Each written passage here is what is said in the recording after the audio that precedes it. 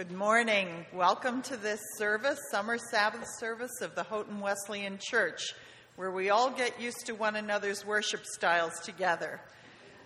Welcome to those of you who are visiting, especially to those of you who, like me, just spent a week at Royal Family Kids Camp and maybe can't get some songs out of your mind, like, who is the king of the jungle? Who is the king of the sea? Who is the king of the universe? And who's the king of me? But you have to do the motions. Bubba, bubba, bubba, ooh, ooh. So,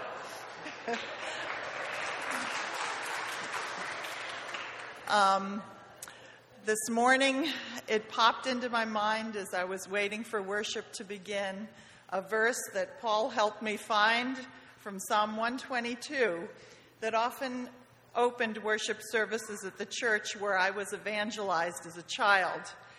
And the verse is from Psalm 122:1. I'm going to say it in the King James because that's how I memorized it.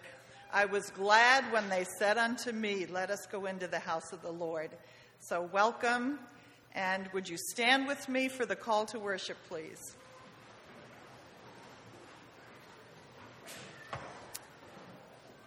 Therefore, as God's chosen people, holy and dearly loved, clothe yourselves with compassion, kindness, humility, gentleness, and patience.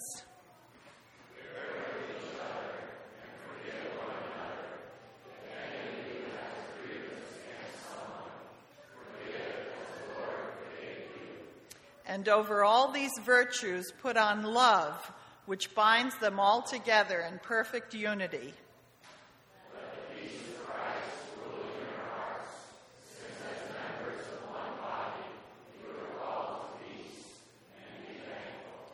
Let the message of Christ dwell among you richly as you teach and admonish one another with all wisdom through psalms, hymns, and songs from the Spirit, singing to God with gratitude in your hearts.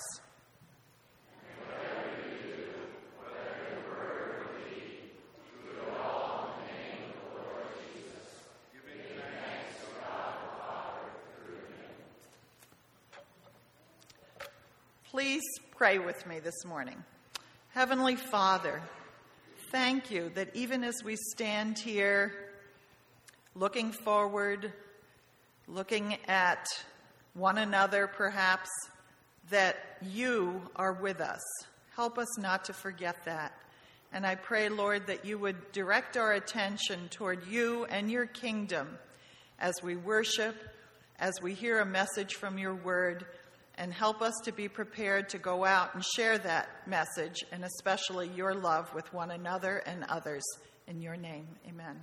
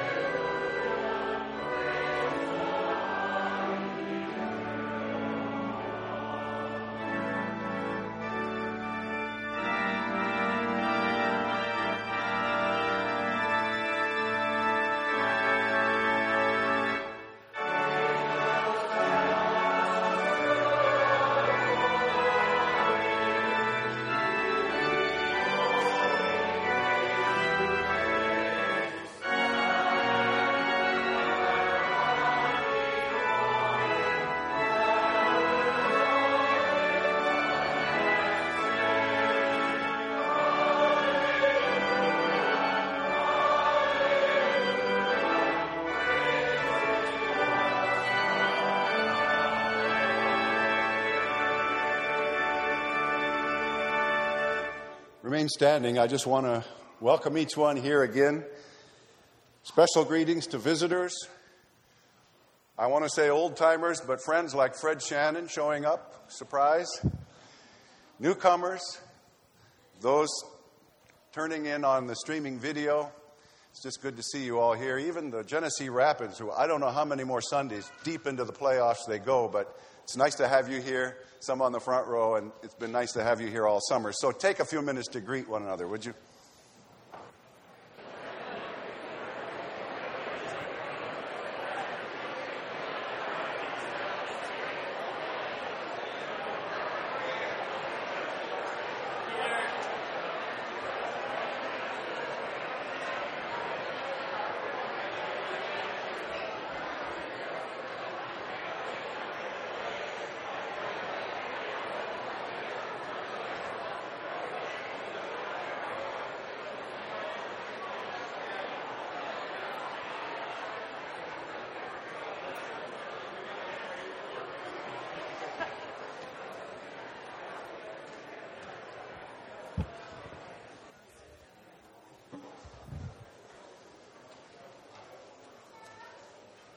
We also welcome to the pulpit today Michael Jordan, Dean of the Chapel at Houghton College, to open God's Word for us this Sunday. Pastor Wes will return next week, and worship again begins at 10 a.m. In spite of the bulletin keeps saying 11. We will meet at 10. All right? Do take note of and make plans for 2 weeks from now, the Refresh Family Camp. A great time here at Houghton College with many activities for children and all ages, people of all ages. And of course, this week, as already been said, was Royal Family Kids Camp. And we're glad to have Ann McNeil come give us a report so we know what went on besides that song that Goody gave us already.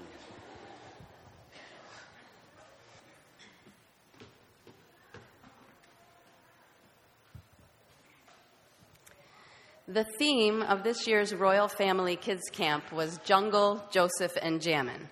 And on Friday afternoon, this church was really jammin' as 51 Royal Family kids performed for a full house of their parents and guardians. In a real reflection of the joy they expressed all week, they enthusiastically swung their arms like apes and sang, "But Goody's already done that for you."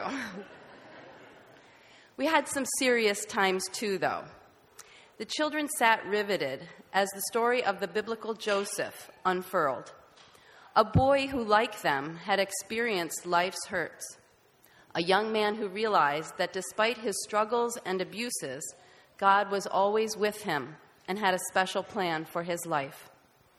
Our serial jungle drama paralleled Joseph's story, and through both, the children learned that even when we are unjustly harmed, getting even isn't right. Forgiveness and trust in the Lord are. God is powerful to bring good out of bad times. But camp was definitely about good times.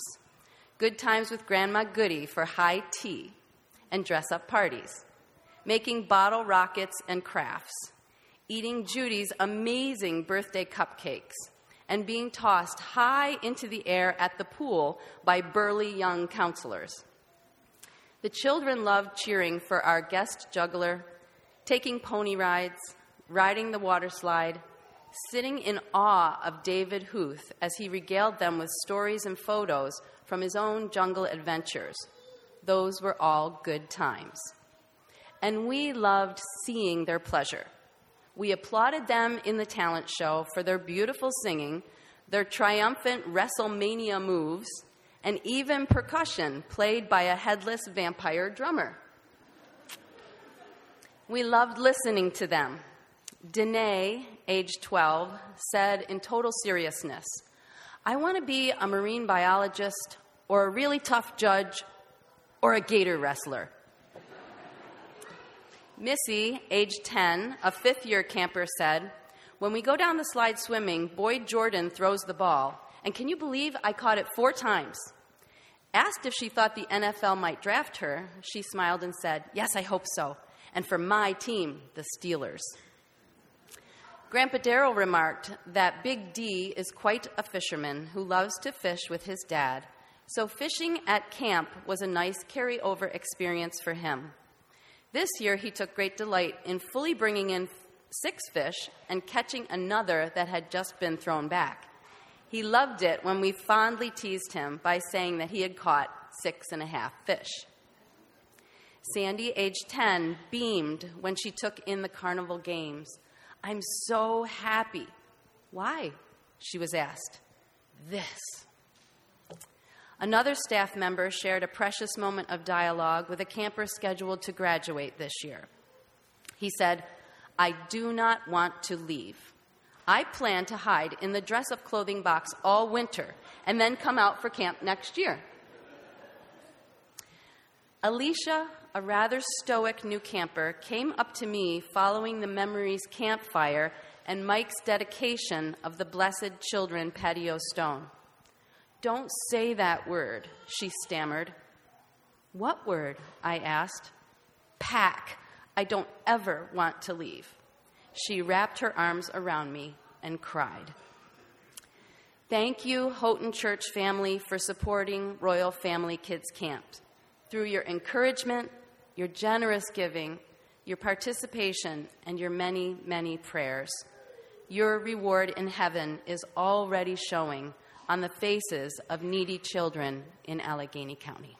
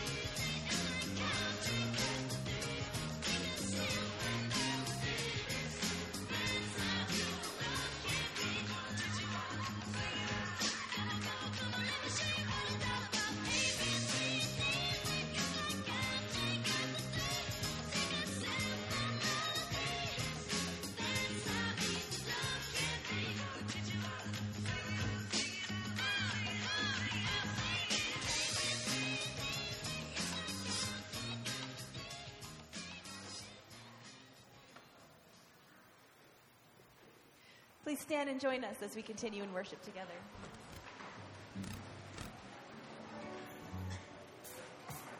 I will sing forever of your love. Come down with my hands to heaven. Shout your praises loud. I was lost in darkness when you pulled me out. I will sing forever of your love. Come down.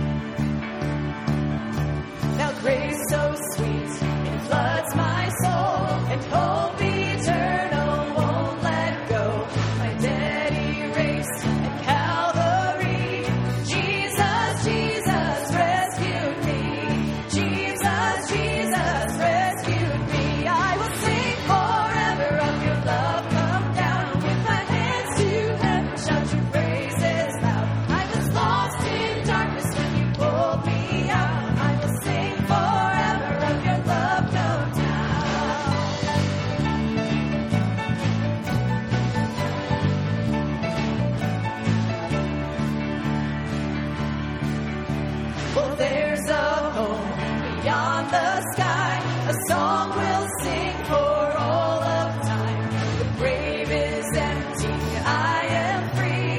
Jesus, Jesus rescued me. Jesus, Jesus rescued me. I will sing forever of your love. Come down with my hands to heaven, shout your praises loud. I was lost in darkness when you pulled me out. I will sing forever of your love. Come down. I will sing forever of your love. Come down with my hands to heaven, shout your praises loud. I was lost in darkness when you pulled me out. I will sing forever of your love. Come down. I will sing forever of your love. Come down. I will sing forever of your love. Come down.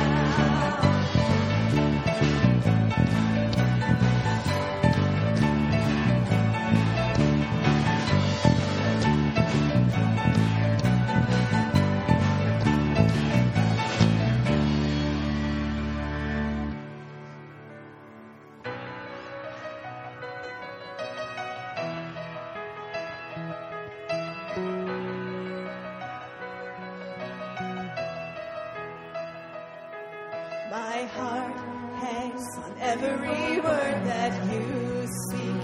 I need you, Lord, come find me. Holy Spirit, breathe. I've been walking through deserts. I need more of your presence. I'm weak. Savior, be my strength. Down in the valley, when waters rise, I'm still believing hope is alive. All through the struggle and darkest day, I'll remember the empty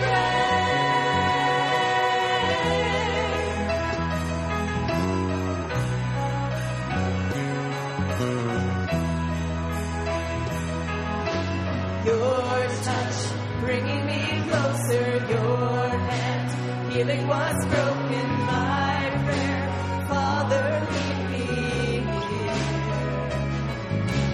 My life, for all of your glory, your grace, let it surround me. Let faith change the atmosphere.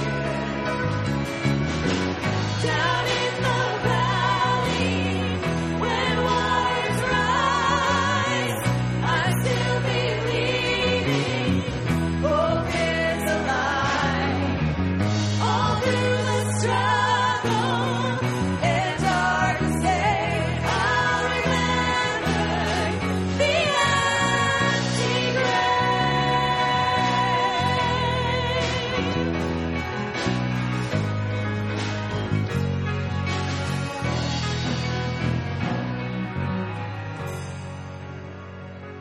Hallelujah, death is done.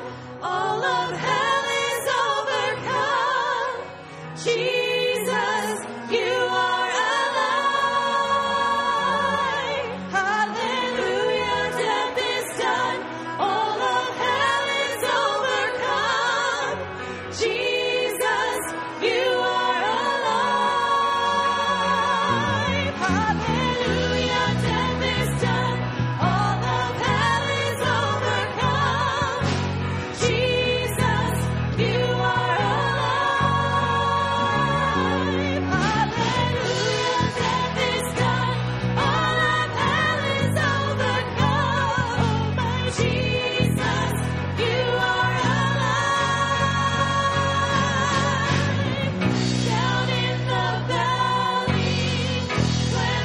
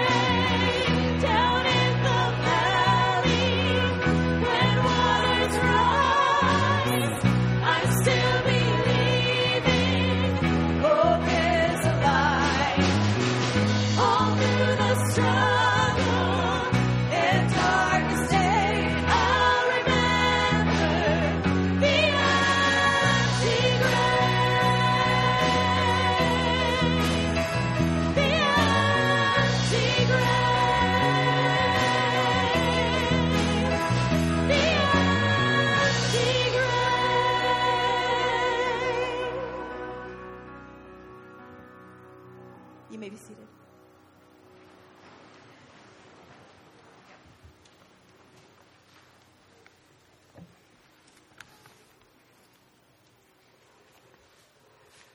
This morning's Old Testament reading comes to us from Psalm 133. How good and pleasant it is when God's people live together in unity.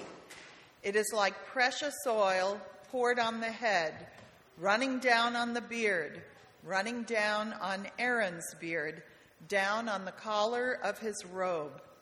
It is as if the dew of Hermon were falling on Mount Zion. For there the Lord bestows his blessing, even life forevermore. This is the word of the Lord.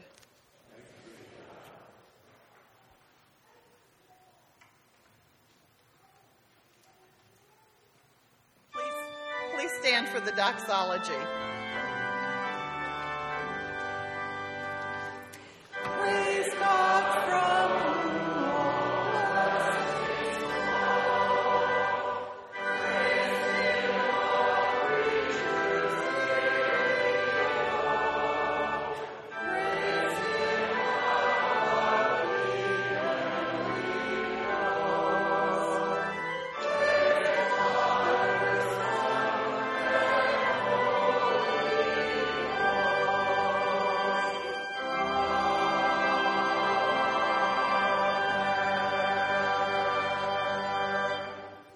Let's pray for a moment. Heavenly Father, we thank you for the opportunity that we have this morning to give back to you after all you've given to us. Help us to give with cheerful hearts, Lord, remembering that you have promised always to provide for us, for our needs, and we here enjoy so much more. In your name, amen.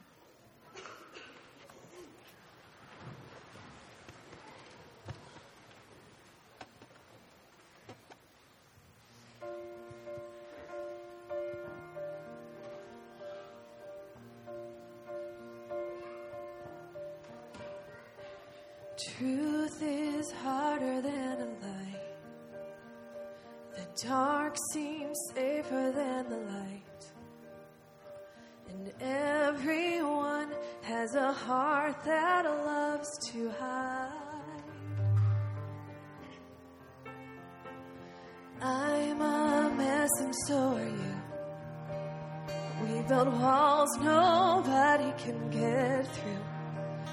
Yeah, it may be hard, but the best thing we could ever do. Bring your brokenness and I'll bring mine. 'Cause love can heal what hurt divides. And mercy's waiting on the other side. If we're honest,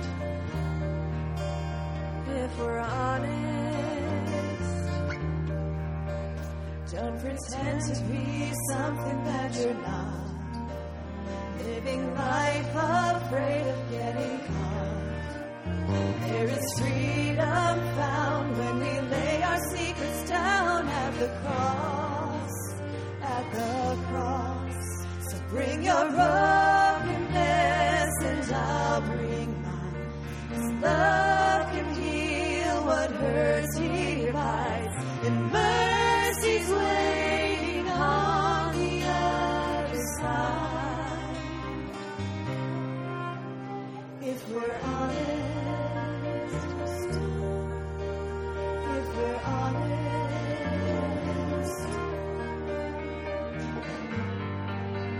it would change our lives.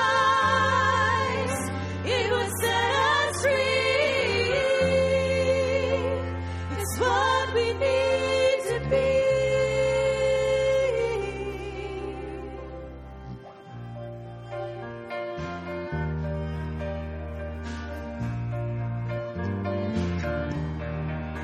So bring your brokenness and I'll bring mine. 'Cause love can heal what hurt divides. And mercy's waiting on the other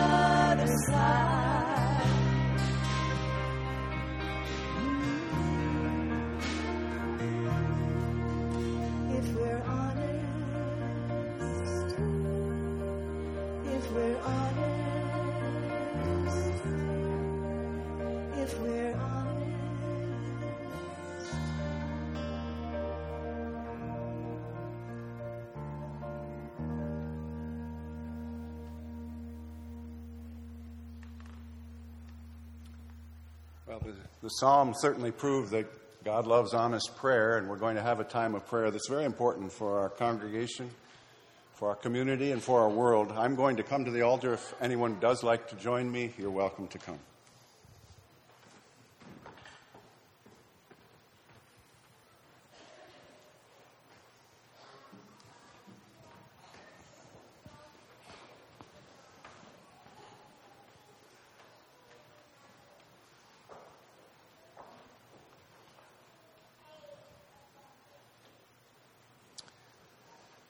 Let's pray.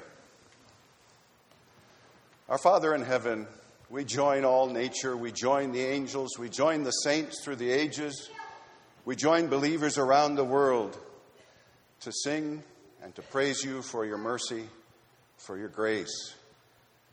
Thank you for your love for the whole world demonstrated in the gift of your Son, our Lord Jesus Christ. Lord, we confess our sins and our wrongs to you. You know our heart's desire is to please you. We admit that we take so much for granted, including the joy and responsibility of fellowship with believers near and far.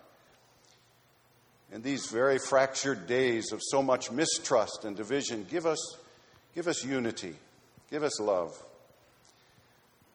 Lord, search our hearts and hear our prayers for forgiveness, granted through the wonderful sacrifice of Christ on the cross. We pray that you would make us a growing family of God, growing individually, growing as a body of Christ. Through the power of the Holy Spirit, your gift to us, to enable us to be like you. Jesus, Prince of Peace, our world so needs your peace. Oh God, look on suffering in all places. As you've promised, have mercy on the innocent and the helpless and answer their cries for relief. May they find you in the middle of their hurts. Move on the hearts of leaders to put your justice and compassion above their own agendas.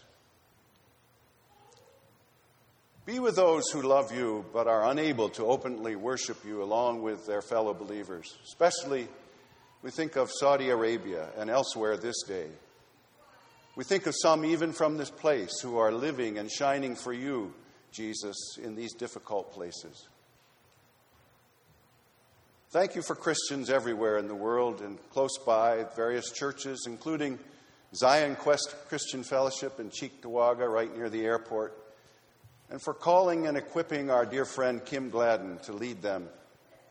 Bless that group of believers today as we even pray for ourselves. And Lord, be with the Christian camps and the opportunities for witness going on in Hungary and in Czech Republic and many other places. As even closer to home, we thank you for the Royal Family Kids Camp.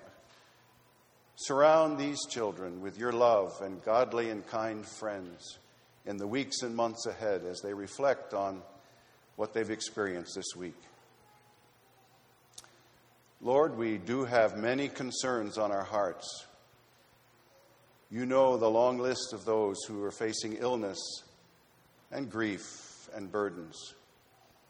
We're so thankful for hearing our frequent prayers for those in need and for granting some recent relief and answers to prayer. You know the others amongst us who are in crisis or suffering greatly even now. We lift these friends to you with confidence, hope, and with thanksgiving. Even as we say all this to you, Lord, so look at our hearts and our honest prayers. Do open our ears to listen and respond to you, to what you wish to say to us today. We pray these things in the wonderful name of Jesus, who taught us the Lord's Prayer, and we pray together. Our Father, who art in heaven, hallowed be thy name. Thy kingdom come, thy will be done, on earth as it is in heaven. Give us this day our daily bread, and forgive us our debts as we forgive our debtors. And lead us not into temptation, but deliver us from evil. For thine is the kingdom, and the power, and the glory forever. Amen.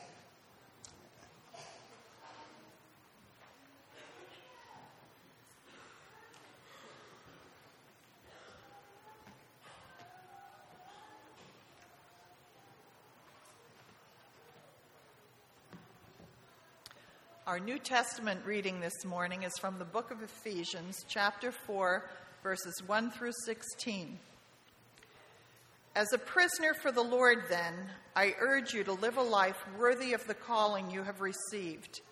Be completely humble and gentle.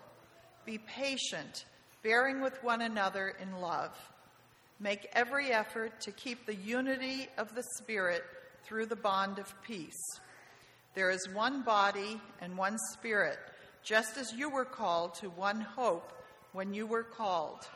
One Lord, one faith, one baptism. One God and Father of all, who is over all and through all and in all. But to each one of us grace has been given as Christ apportioned it. This is why it says, when he ascended on high, he took many captives and gave gifts to his people.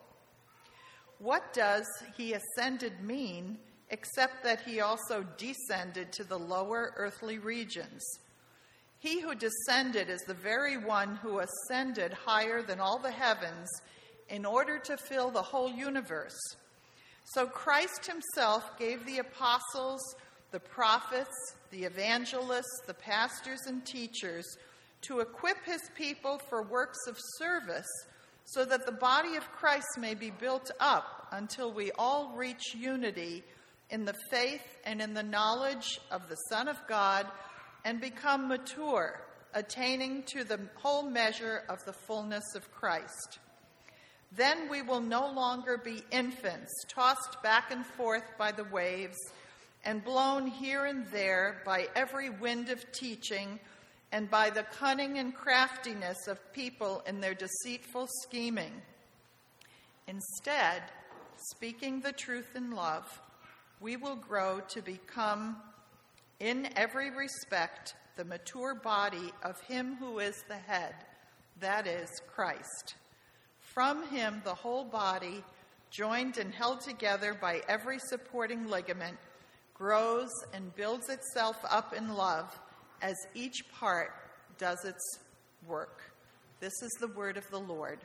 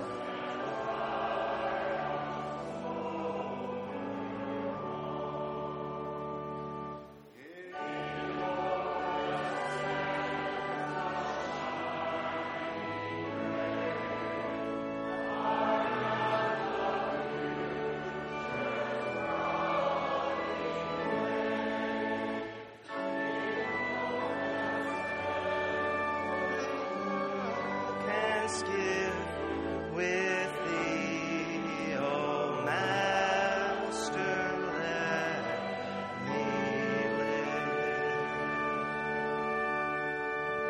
Thanks. You may be seated. Just want to begin this morning by thanking the pastoral team and Pastor Wes especially for the chance to speak here once more. Speaking here is such a meaningful thing for me. And when I think of churches and places and people that have had an impact in my life, Houghton is at the top of the list, and this church is at the very center of the Houghton experience for me. So there's no me without this place and without you. And so to be asked to speak here is a real honor for me. I also threw on my Facebook last night to say, if you are the type who doesn't normally go to church but are curious about the kind of things I do with my life, tune in on the streaming. So if you're doing that, hello. I'm glad that you are doing that today. And I hope that getting to see a little bit of what our church is like has been interesting for you. The passage that Goody read for us is one of the most memorable ones in all of Scripture, and it has, to me, maybe one of the most important turns of a phrase that we see in the whole Bible. And that's what we see in verse 15, speaking the truth in love. There's a lot to the phrase, speaking the truth in love. And in some ways we could say this is the very goal of the church, to take the truth of Jesus Christ, the truth of the gospel to the world with God's love. And yet I think sometimes when we think about what that phrase means, speaking the truth in love, I think sometimes we assume a lot of things that are not really biblical.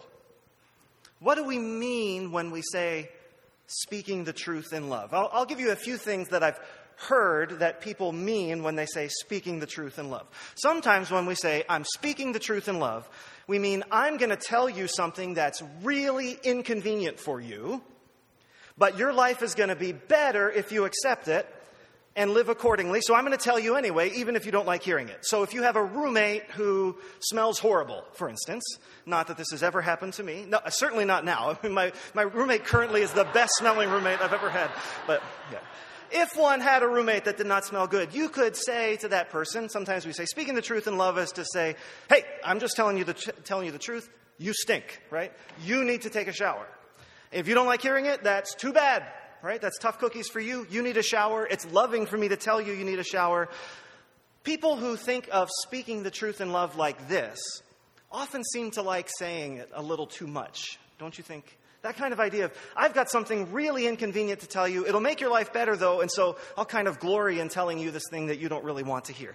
But that is something we mean sometimes when we say speaking the truth in love. But certainly it has to be more than that, don't you think? So sometimes, maybe a step up from that, we think, I'm telling you the truth, but I'm telling you lovingly. I'm telling you kindly. So we think of this sometimes like as parents. There are things we have to say to our kids, but we recognize that they're not adults. They can't know this yet, and so we want to tell them kindly. So we might say, now I don't know if you knew this, but sometimes you smell a bit off, right? And I care about you, and I thought you might like to know, and I know it's hard to hear, but, it's probably better that you hear it from me than from someone else, right? So speaking the truth nicely, lovingly. Still something that's inconvenient to hear, but at least we've been nice about it. That maybe is a step up from that first one. But I think we can still go a little higher, a little better. And maybe the next step up is to say, speaking the truth in love means I'm telling you with pure motives. Now I think we're really getting closer to the truth. And it's very hard for us to do, really, to sort out our motives sometimes. I mean, it's hard to know where my genuine concern for you, right, and my genuine concern for you not showering turns into my own desire to have you not smell anymore, right? Right? It's sometimes hard to sort out what are our pure motives. But that idea that we could get to a place where it's really not about me, but it's about you and what I'm trying to do for you here. And so I'm really speaking on your benefit for your behalf, not for my own benefit. And again, this is really hard to do. Like when I think about the ways that I communicate with people, when I think about the ways I communicate with my own family, sometimes it's very hard for me to sort out when am I trying to solve a problem really for someone who would like to have a problem solved, and when am I trying to solve it so that my life gets more convenient. I mean, this is a very tricky thing in our lives. But I think we're getting a little closer to the truth when we say speaking the truth in love means speaking the truth with pure motives. It's really not about me right now. But But I want to say this morning, I think we can aim even higher. I think even if we got there, even if we got to the place where we were speaking the truth with pure motives, I don't think that encompasses everything that it means to speak the truth in love. Because the language of love is really strong language in Scripture. It's more than just kindness. It's more than just sensitivity. It's more than even purity of motive.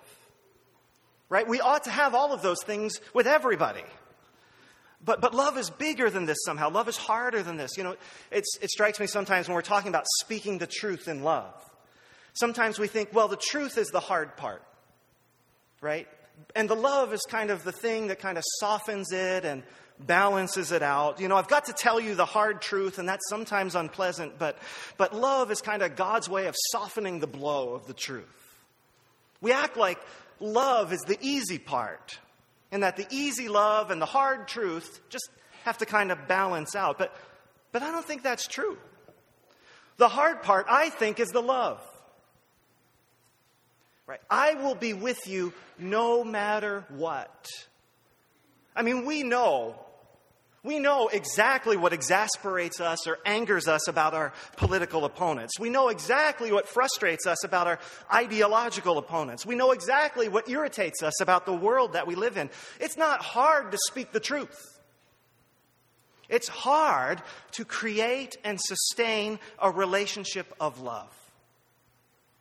Biblically speaking, love demands a lot more than truth. When Jesus came to earth to show us the heart of the Father, it was the love that cost him. If God had just wanted to show us the truth, he could have dropped a book called The Truth, right? But love demands embodiment and sacrifice and vulnerability and commitment and suffering. Telling the truth is the easiest thing in the world, but love is hard work. And so for us, speaking the truth in love has nothing to do with tone, nothing to do with being sweet, nothing to do with watering down with what we say in order to make it palatable. If I stand before you today and am perfectly honest and perfectly accurate in biblical content and interpretation, if I am perfectly sensitive and perfectly kind in telling you the truth, I have not necessarily spoken the truth in love. Because it seems to me that in the context of this passage, speaking the truth in love means speaking the truth in the context of a loving relationship. The overwhelming theme of Ephesians 4, as Goody read for us, is church unity. Paul begins the chapter by pleading for unity, by reminding people, hey, bear with each other in love. Make every effort to keep the unity of the Spirit. Make every effort to practice the bonds of peace. And then he drives it home with these rhetorical flourishes like Paul does. He says there's one body, one Spirit, one hope of our calling, one Lord, one faith, one baptism, one God and Father of all. Whatever Paul means when he says speaking the truth in love, he just is not saying speak whatever's true and tough cookies if the people in your life can't handle it. Paul is concerned that a diverse church remember that it is one, that it is unified, that they worship a Savior who really meant it when he prayed that we would be one as he and the Father were one. Then Paul goes on and he talks about different kinds of roles that people have to play in the church. There are apostles, there are prophets, there are evangelists, pastors, teachers, and this is where we'd expect Paul to say, and these guys have the truth. And sometimes they're going to say things you don't like, but you need to listen to them because they have the truth and they're here to help. But that's not what he says. He says, God has given them these roles. Why? For building up the body of Christ until all of us come to the unity of the faith and the knowledge of the Son of God. God did not entrust leaders with knowledge to pass on to other people, and if they don't get it, well, tough cookies for them, right? No, God gave leaders so that we all can grow, including the leaders, says Paul, in the context of a loving relationship. Speaking the truth in love, he says, we must grow up. Even Paul doesn't say, you must grow up. He says, we must grow up in every way. Paul presumes that everyone has some growing to do. So speaking the truth in love, whatever it means, is about creating loving relationships that are strong enough to withstand the weight of truth as we share it with each other. Everything that Paul says here is about the unity of the body of Christ. Truth emerges from a loving relationship. Truth serves building a loving relationship. The question for us today is, are we the kind of community that has such thick bonds of relationship that telling the truth is possible? Are we the kind of community that has such thick bonds of relationship that telling the truth is possible? What would that mean for us today?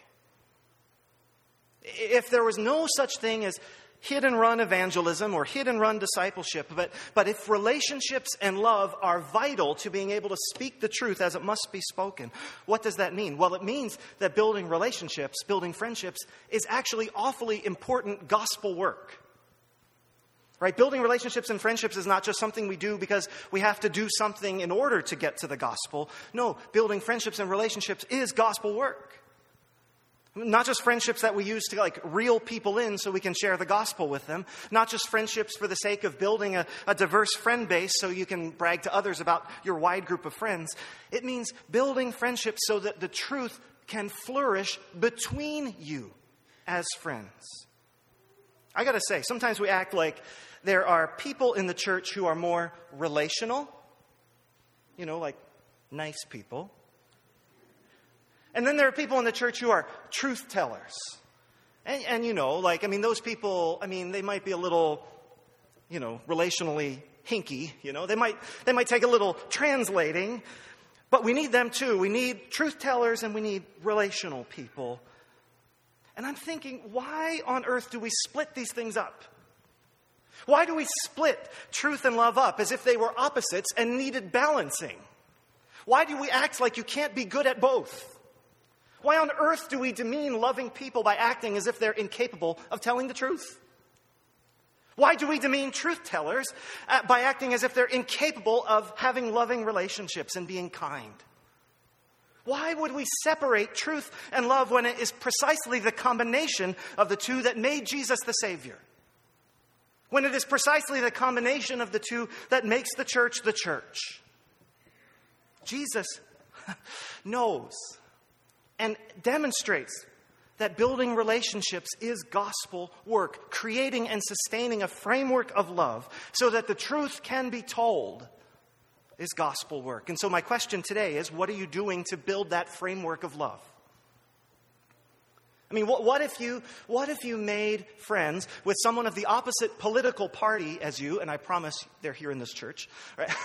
No matter your persuasion, there's someone of the opposite. What if you made friends with someone of the opposite political persuasion as you, not just so that you could share your truth with them, but so that you both could find your way to the truth together? What if you made friends with a non-Christian, not just so you could evangelize them, but because you recognized you also had a lot to learn from them? What if you recognized that whatever your mission field is, it isn't just your place to share the gospel, but your place to create and enjoy loving relationships with others so that the truth can flourish, where people can learn from you and you can learn from them? Well, that's good, right? That's a great sermon, if I do say so myself. But that's easy in the pulpit, and that's hard when you put flesh and bone on it. Isn't it? It sounds easy on paper, it sounds pious in a sermon, but it's hard work. I grew up during the height of the AIDS epidemic. So when I was a teenager, we were daily seeing sights in the news, in our health class at school, about the incurable disease that disproportionately impacted gay people. And it turned into something of a crisis for the church. You were here, many of you, and I don't know how it was handled here, but in many cases, Christian parents turned away from their gay children, wouldn't visit them when they were sick. Some Christian churches, fearing the contagion of the disease and fearing theological imprecision, took public stands that people with HIV would not be welcome in their churches. But the gay community showed remarkable love and care for each other, cleaning up vomit at sick beds, keeping vigil as each of them died.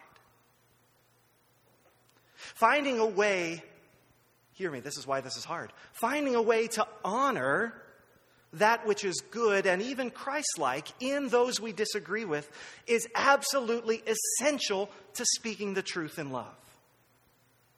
Is it any wonder that the people who identify as gay are not interested in our truth, no matter how kindly we're saying it? Even as I say this today, I'm afraid you're going to think I'm being soft, or I'm afraid that you think I'm going to be compromising, and I'm not.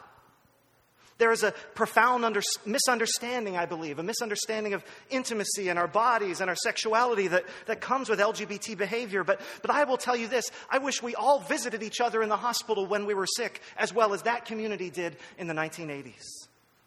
I pastored a church for a lot of years, and do you know how many times I was the only one to visit a parishioner in the hospital?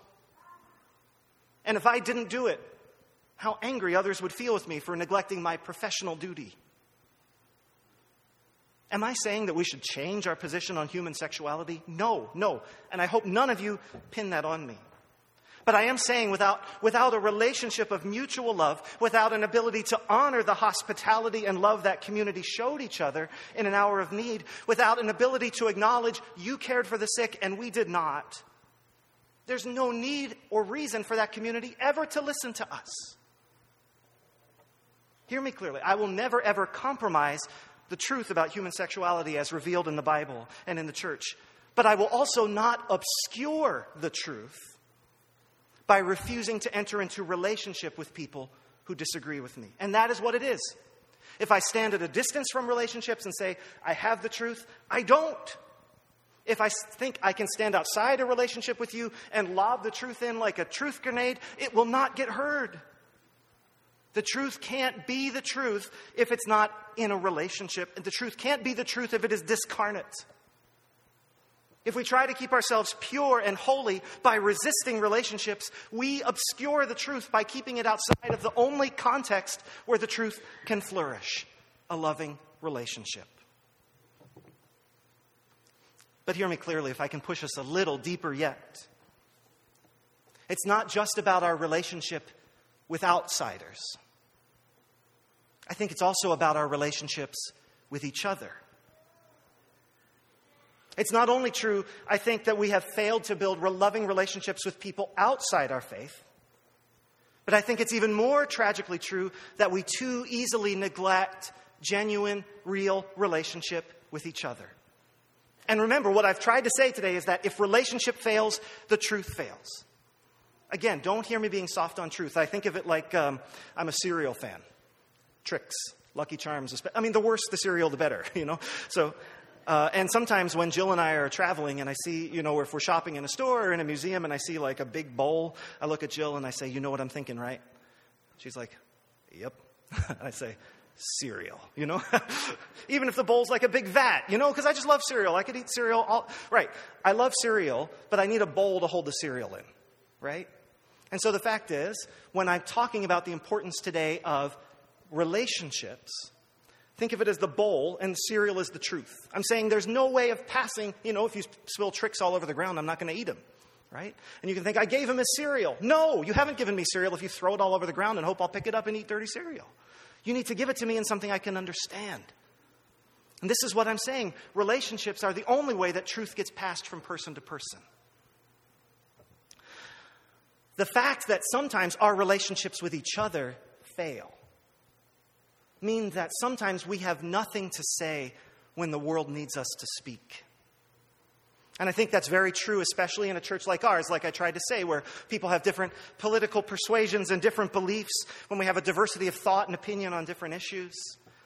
Sometimes the lack of relationship that we have with each other keeps us from pursuing truth together in meaningful ways. I think of two particular people right now, and if I'm guessing right, most of you are going to connect with one of these examples and probably not connect with the other one of these examples. Most of you will think, good on him for bringing that one up and bad on him for bringing that one up. But you might feel differently about the two examples I'll bring up. I think of two people. One is named Dewan Guillory. One is named Charlie Gard. Dewan Guillory was a young black man who was killed by a white police officer last week in Louisiana. He was shot 4 times in the back. The police officer claims it was in the context of a struggle with Dewan and his girlfriend. His girlfriend disagrees. She has a different scenario of what happened. Dewan's mother was a police officer herself for many years in the small town where they live. Dewan Guillory. Charlie Gard appears to be different. Charlie is an 11-month-old British boy who suffers from a rare disease which is considered incurable. Charlie's parents want to bring him to America for an experimental treatment, and they've raised money to do that. But Charlie's British doctors believe that the case is hopeless and that the treatments might cause him pain. And so they want to pull the plug on Charlie's ventilator and presumably allow him to die with dignity, is their language. And they're ready to do that, but there's been kind of an internet firestorm of protest, and so nothing has been done to this point, and we'll see where it goes from there. These are two very complicated situations. Very tricky. And of course, they're made more tricky by the fact that we don't have all the details of any of those situations, right? And likely we never will. And if I asked you what our church thinks about either of those situations, we'd say, that's complicated, right? That's complicated. I mean, we've probably got people here who think all sorts of different things about them. And yet, we need to recognize that a failure to say anything has consequences too. Right? It's not just that I want us to have a party line and say this out loud and be this loud political church, but a failure to say anything also has consequences. When we fail to say anything, we tell grieving and fighting families that we can't decide what to feel about what you're feeling. When we don't have anything to say, we signal to a world outside that compared with the influence of the mass media, our faith in Jesus doesn't really have much say in all in how we make moral decisions. But mostly when we don't say anything, it reveals to the world that we don't trust each other enough to figure out what to say. And if speaking the truth in love means speaking the truth in the context of a loving relationship, then what we're saying is our loving relationship with each other is not strong enough to talk about complicated, world-shaking realities. The bowl's not big enough to hold the heavy cereal we need to talk about. This cannot be for the people of God. This cannot be for the people that Paul is writing to. This cannot be for us. For many of our Black brothers and sisters in the faith, Dewan Guillory's story fits into a disturbing pattern where they feel disposable in America. And you might not have heard that name before, but I promise you that 65 miles north of us today, right now in Buffalo and in Rochester, that name is being uttered in African American churches. And a pastor is reminding someone that they are somebody. You are not a statistic. You are not disposable. You are a person uniquely beloved by God with dignity and purpose. And they're listening for what we will say to them. Now, please hear me clearly. I'm not saying you have to think what I think about it. But I'm saying we have to do something more than just say, it's complicated. It won't do for our Black brothers and sisters, and you can understand why. I mean, if your son died and a fellow Christian said, well, it's kind of complicated, right? If that's what we said to each other at funerals, instead of, how can I help? You'd understand, right? It won't do for Charlie Gard's parents. You know, if my son's life is hanging in the balance, I'm not particularly interested in Christians who say, what a fascinating case. Christians have many different perspectives on what should be done. In this very complicated, polarizing time, we can't just simply say, agree to disagree. Because that kind of unity is sentimental and it is paper thin and it is meaningless to victims of injustice. In complicated times, the church needs to learn to talk about complicated things so we can move forward with something that looks like gospel unity, something like what Paul has said. And to talk about complicated things, we need genuine, robust, loving, accountable relationships. Not, why can't you agree with me right now, but what can we do to build the kinds of relationships that make meaningful agreement possible? I think what troubled me about last November in this little town was not who voted for who or who won the election. What troubled me was that I had no sense that the church mattered at all in how all of us as individuals made our decisions. I mean, most of us felt weird about the last election, like it was really difficult in a way that not every election has been. But I did not have a single conversation with a fellow believer where I said anything like, I don't know what to do. What are you going to do? What do you think? Who are you going to vote for? What do you think we should do? Instead, what I saw mostly was that we prayed that we'd have wisdom, and so we all went back to our house and consulted our usual sources of wisdom. We read the Bible with our own biases. We went into our prayer closet with our own biases. We turned on the news sources that we most prefer with their own biases. And then we all voted the way we felt most led to vote, and then we were shocked and disappointed that not everybody agreed with us. What did we expect? I saw very little of the people of God seeking the Spirit together in relationships of mutual accountability. And you see, a Christianity in which the people of God are not doing that, are not seeking the Spirit together, that's exactly the kind of Christianity the world wants. Because in that kind of Christianity, we're fragmented individuals rather than members of a body in which Christ is the head. That kind of Christianity is susceptible to naked appeals to self-interest as long as it's couched in piety. That kind of Christianity is easily divided, easily conquered. The kind of Christianity where we don't trust enough to talk to each other. That's the kind of Christianity that the world will have a field day with because they know they can always dictate the terms to us. The world will always dictate what we should be fearful of. The world will always dictate right and wrong. And if we can't talk with each other, we will go right along marching to their drum.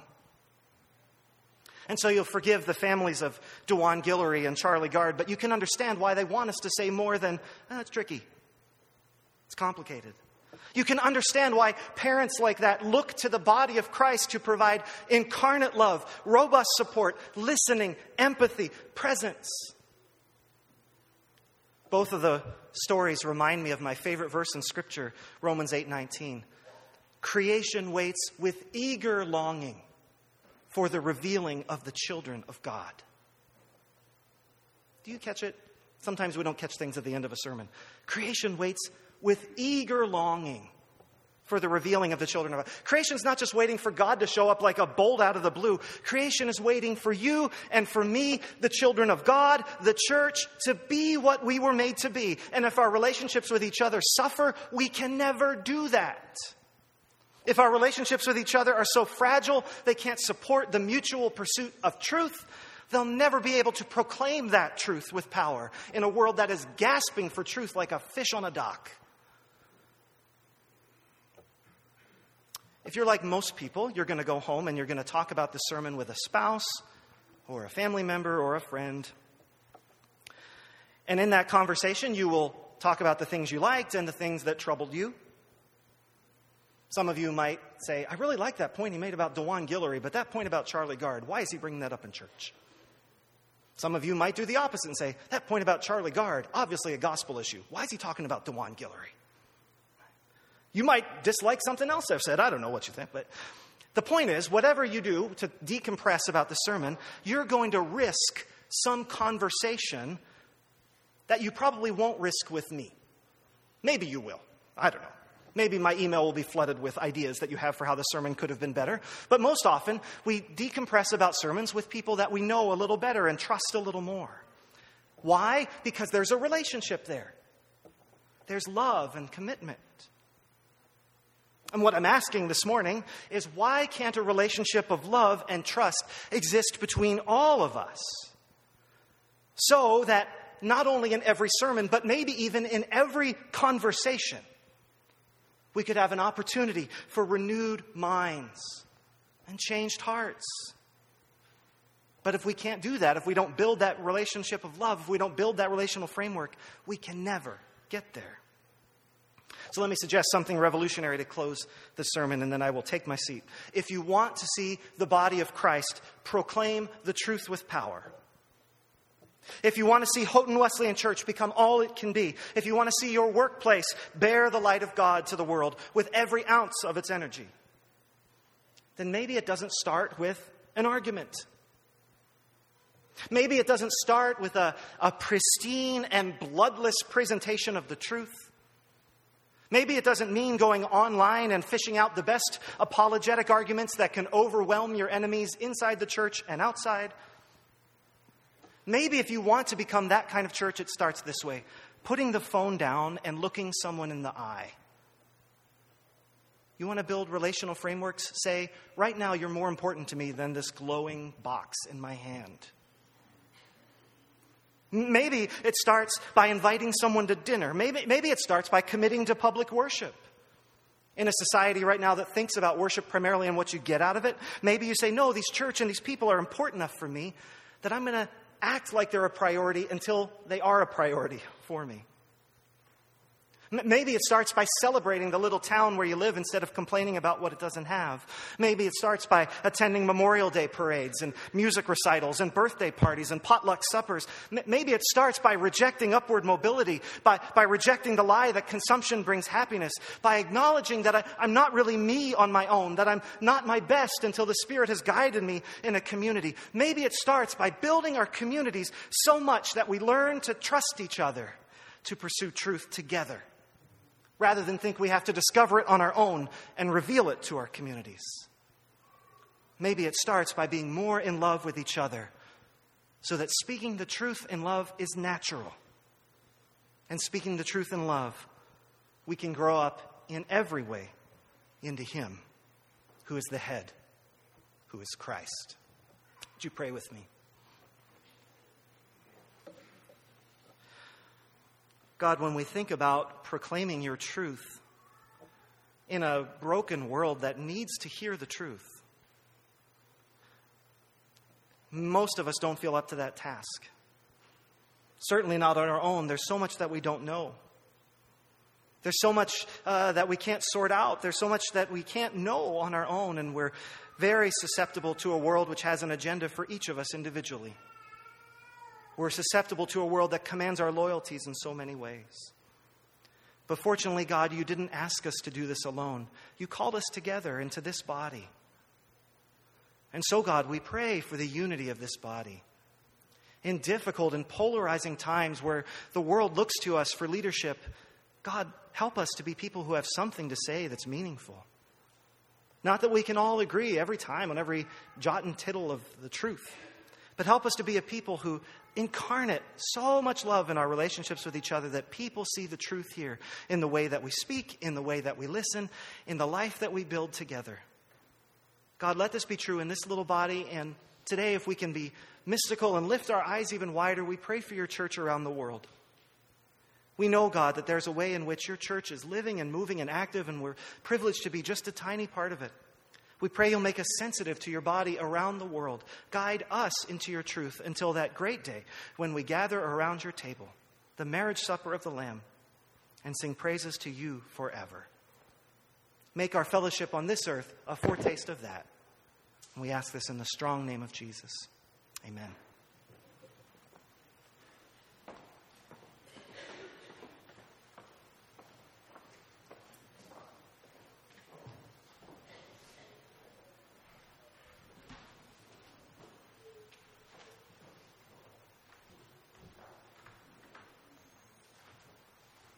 Please stand and join us as we sing together.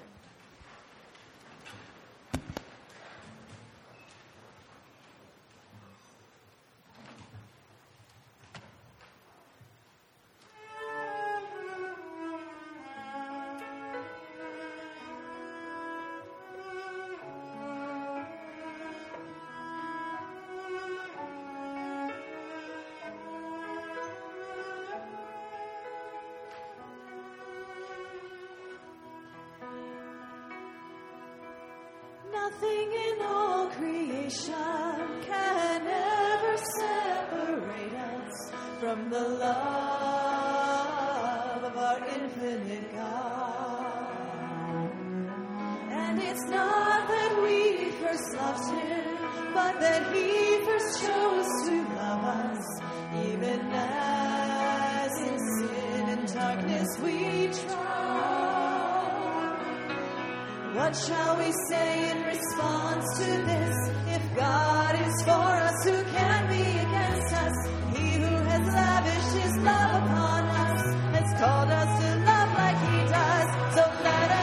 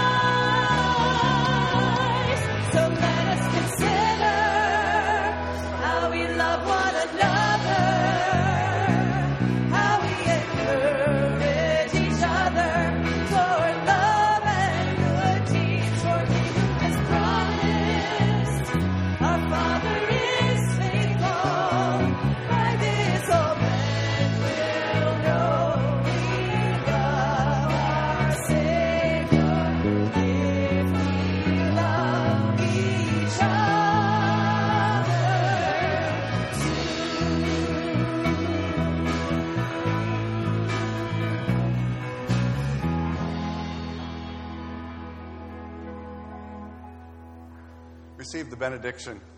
Now unto him who is able to do immeasurably more than we even ask or imagine, according to the power that is at work within us.